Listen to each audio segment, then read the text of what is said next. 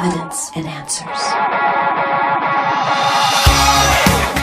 There are numerous individuals who claim to have died and gone to heaven, and some who have even gone to hell.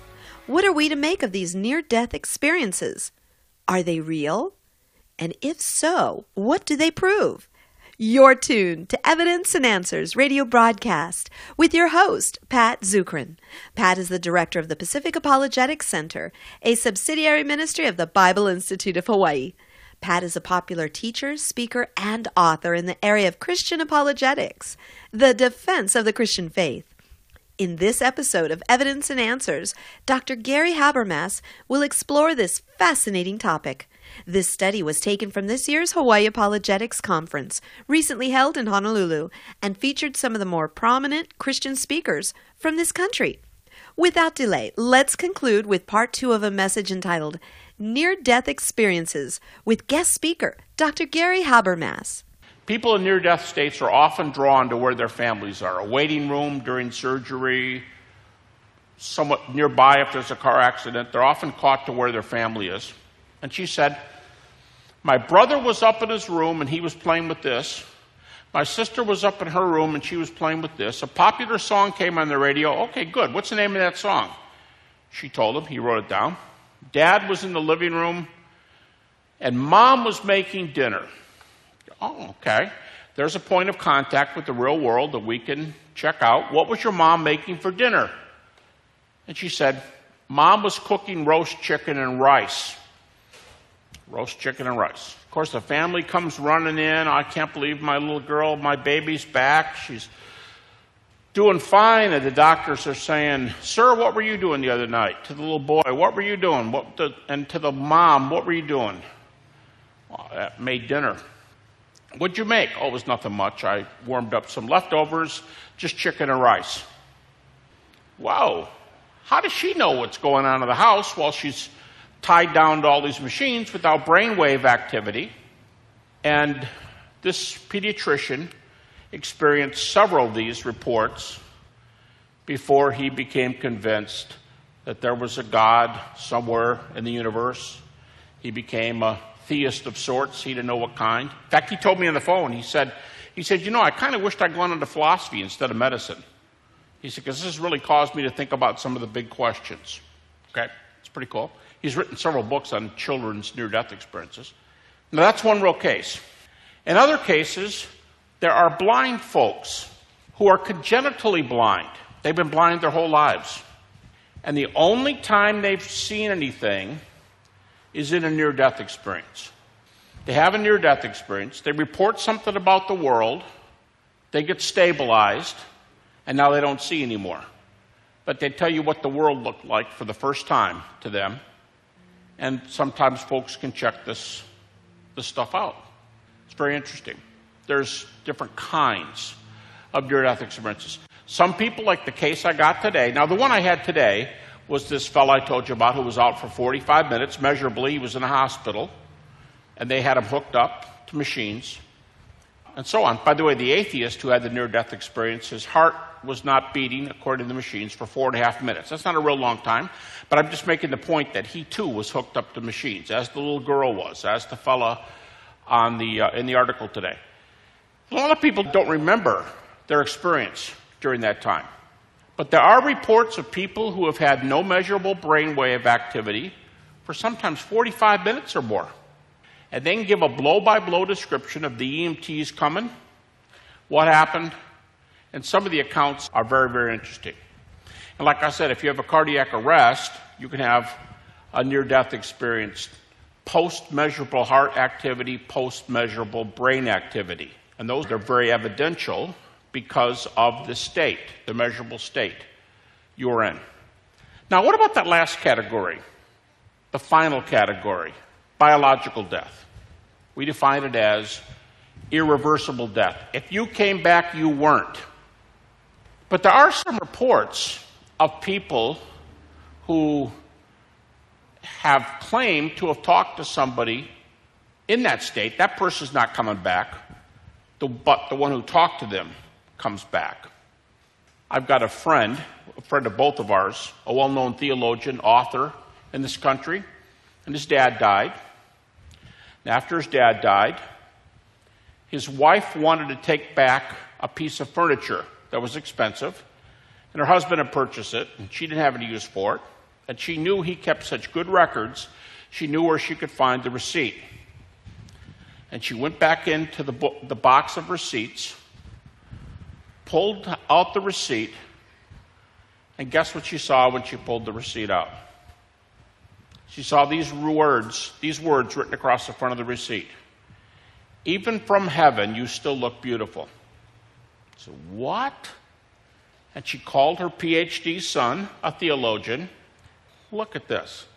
And it affected him so much that he took a Xerox of it, folded it up, and carries it everywhere he goes in his wallet. He says, I don't know what it is. I'm not trying to say it passes all these tests, but it's kind of important to me that my mom found that. Even from heaven, you still look beautiful. You know, we don't know what to make of some of these things. Now, let me talk a little bit about evidence and a little bit what do we do with these reports that don't seem to line up with Scripture. Okay, by the way, before I do that, two other topics real quickly. There is a category that I like to talk about when I do these lectures, and I call it NDE humor. Only this isn't the kind, where's Dave when you need him? It's not those kind of jokes. You know, the kind Dave's been telling. These are real jokes. These, I don't mean his aren't real. Well, yeah, I do mean that. But these are actual cases. These are things that happened in the near-death experience. Okay? Here's one. A woman in Indiana was dying of cancer, and she was in the operating room. They're trying to help her out, and she died on the operating table. She had no measurable brainwave, no measurable heart, and they pronounced her dead after they worked on her for quite a while, 20, 25 minutes. They covered her with a sheet. They waited for the fellows to come to take her to the hospital morgue, and as the guys were pushing her down the hallway, she sat up. That's called Twilight Zone NDE. Another one was of a blind biologist. And as his body was taken to the hospital morgue, one of the guys pushing it lost something out of his pocket. And there were a bunch of beds in there with bodies and sheets over them. And he couldn't find it, and he looked around, and he just left. And when this person came to, which they did, they said, by the way, the object you lost is over in the corner, over there. I watched it go across the floor. All right, here's another one. Person died in a hospital, covered the body. A scrub nurse came in, shut the door, started washing the bed down and cleaning things up, waiting for the fellows to come to take the body to the hospital morgue. And a doctor came in, just like in the medical programs, and started doing things with the nurse that doctors shouldn't be doing with the nurse. The patient, who reported being up above the body, reported them both. True story. Here's another one.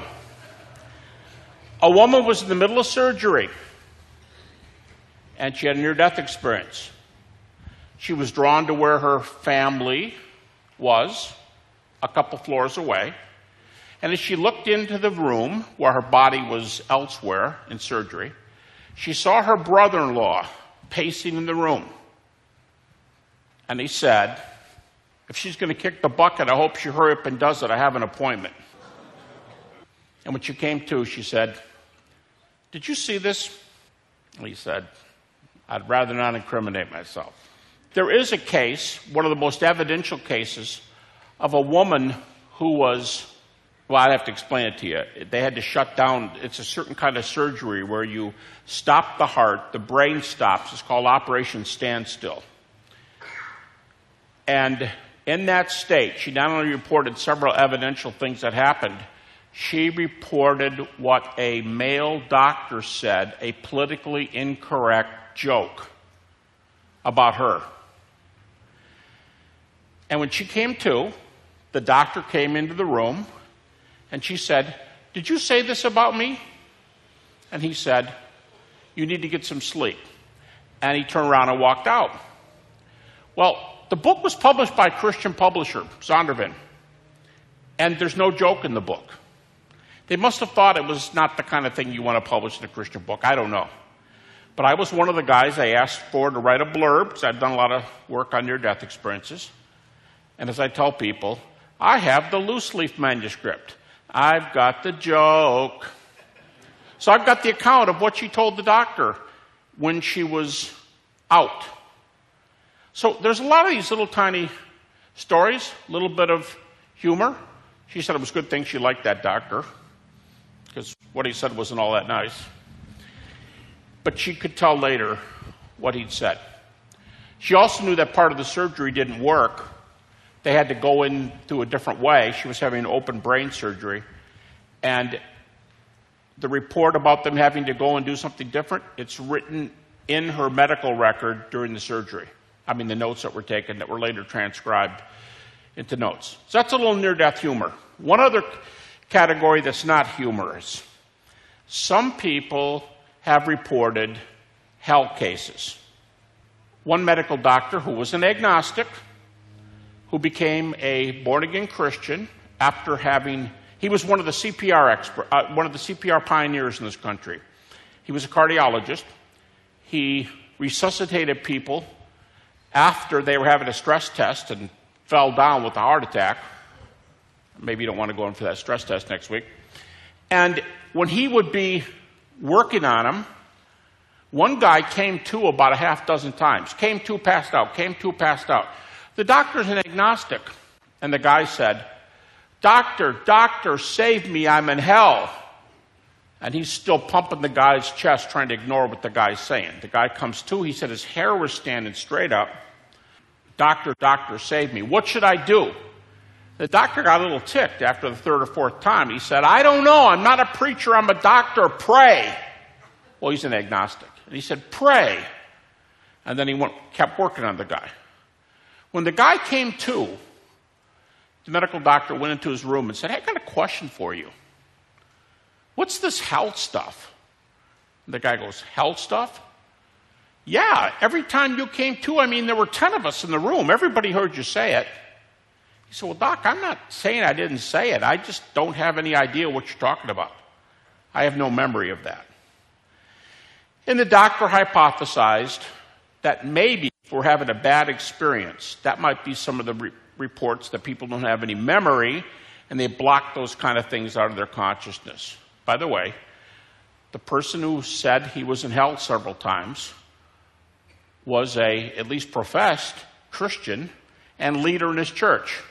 There are hell cases. There's not a lot of them, but, why do they have these experiences? Okay, what do we have so far? I think it's very important when evidential cases of near-death experiences are reported. Somebody who potentially, remember that's not a real case, but potentially sees a car accident on the other side of this building, something you can't see even if you were standing in the doorway over there.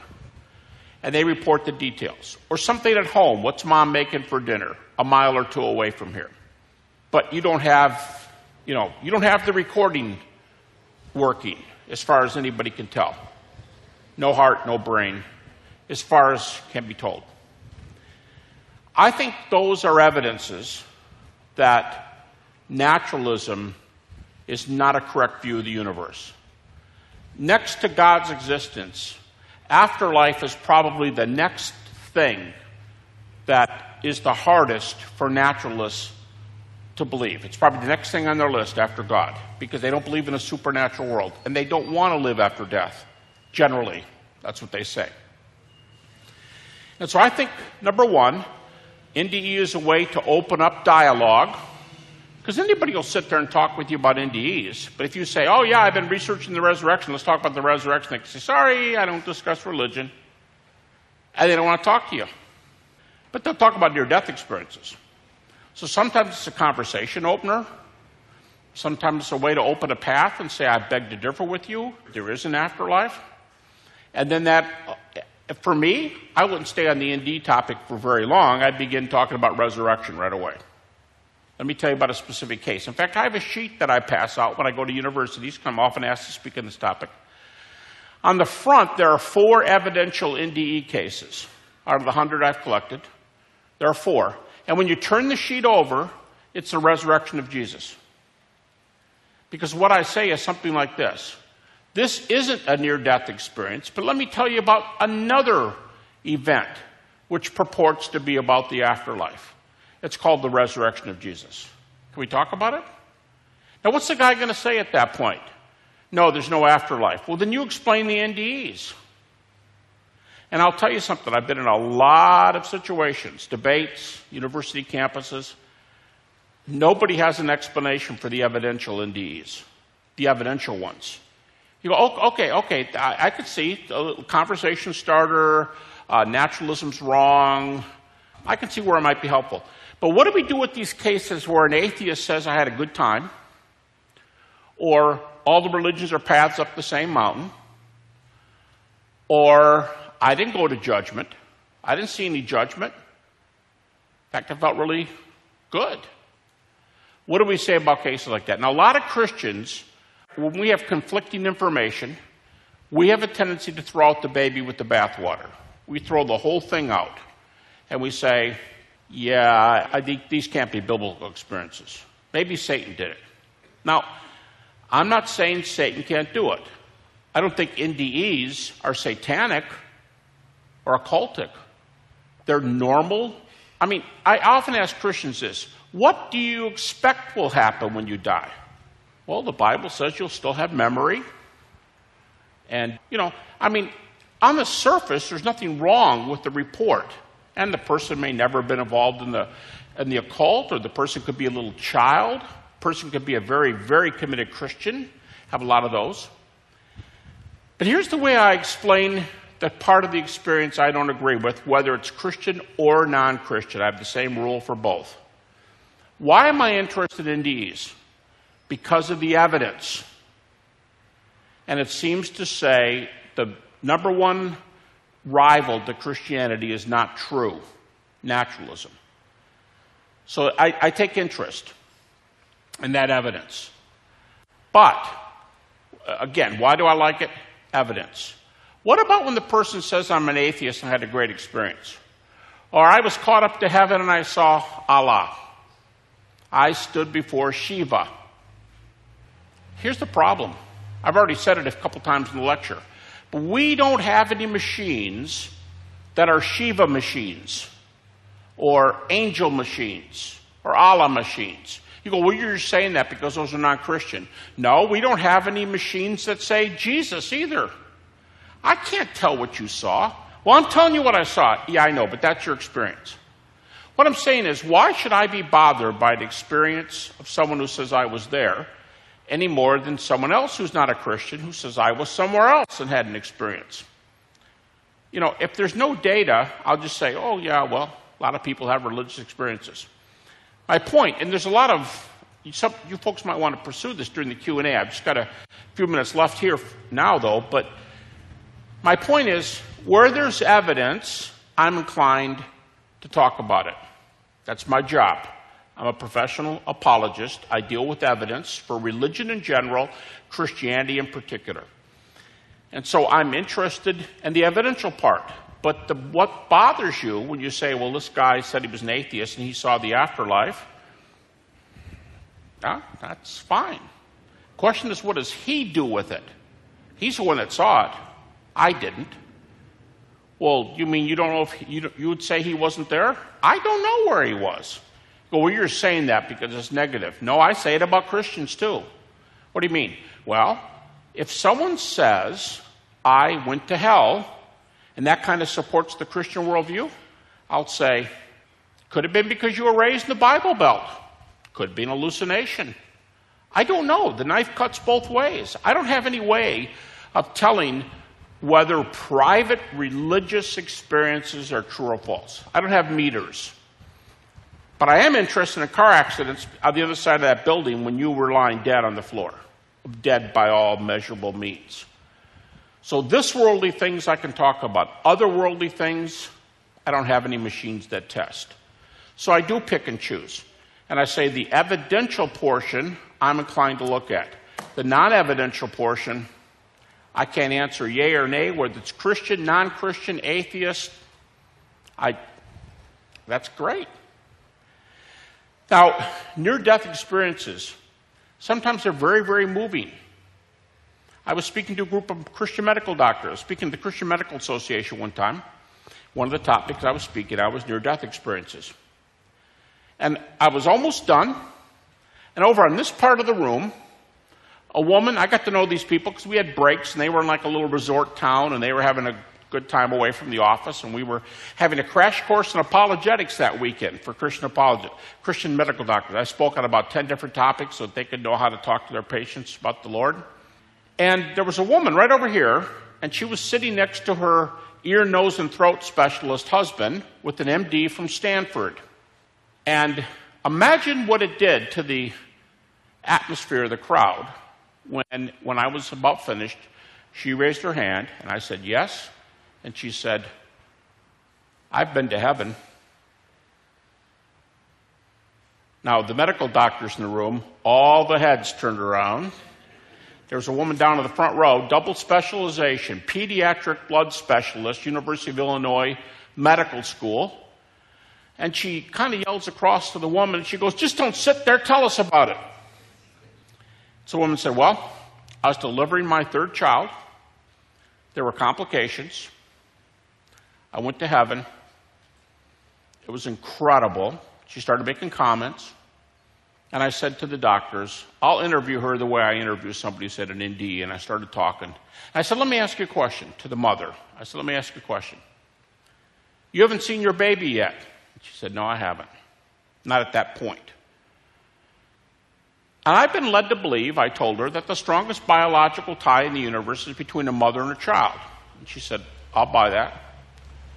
You haven't seen your baby yet? No, I haven't seen my baby yet.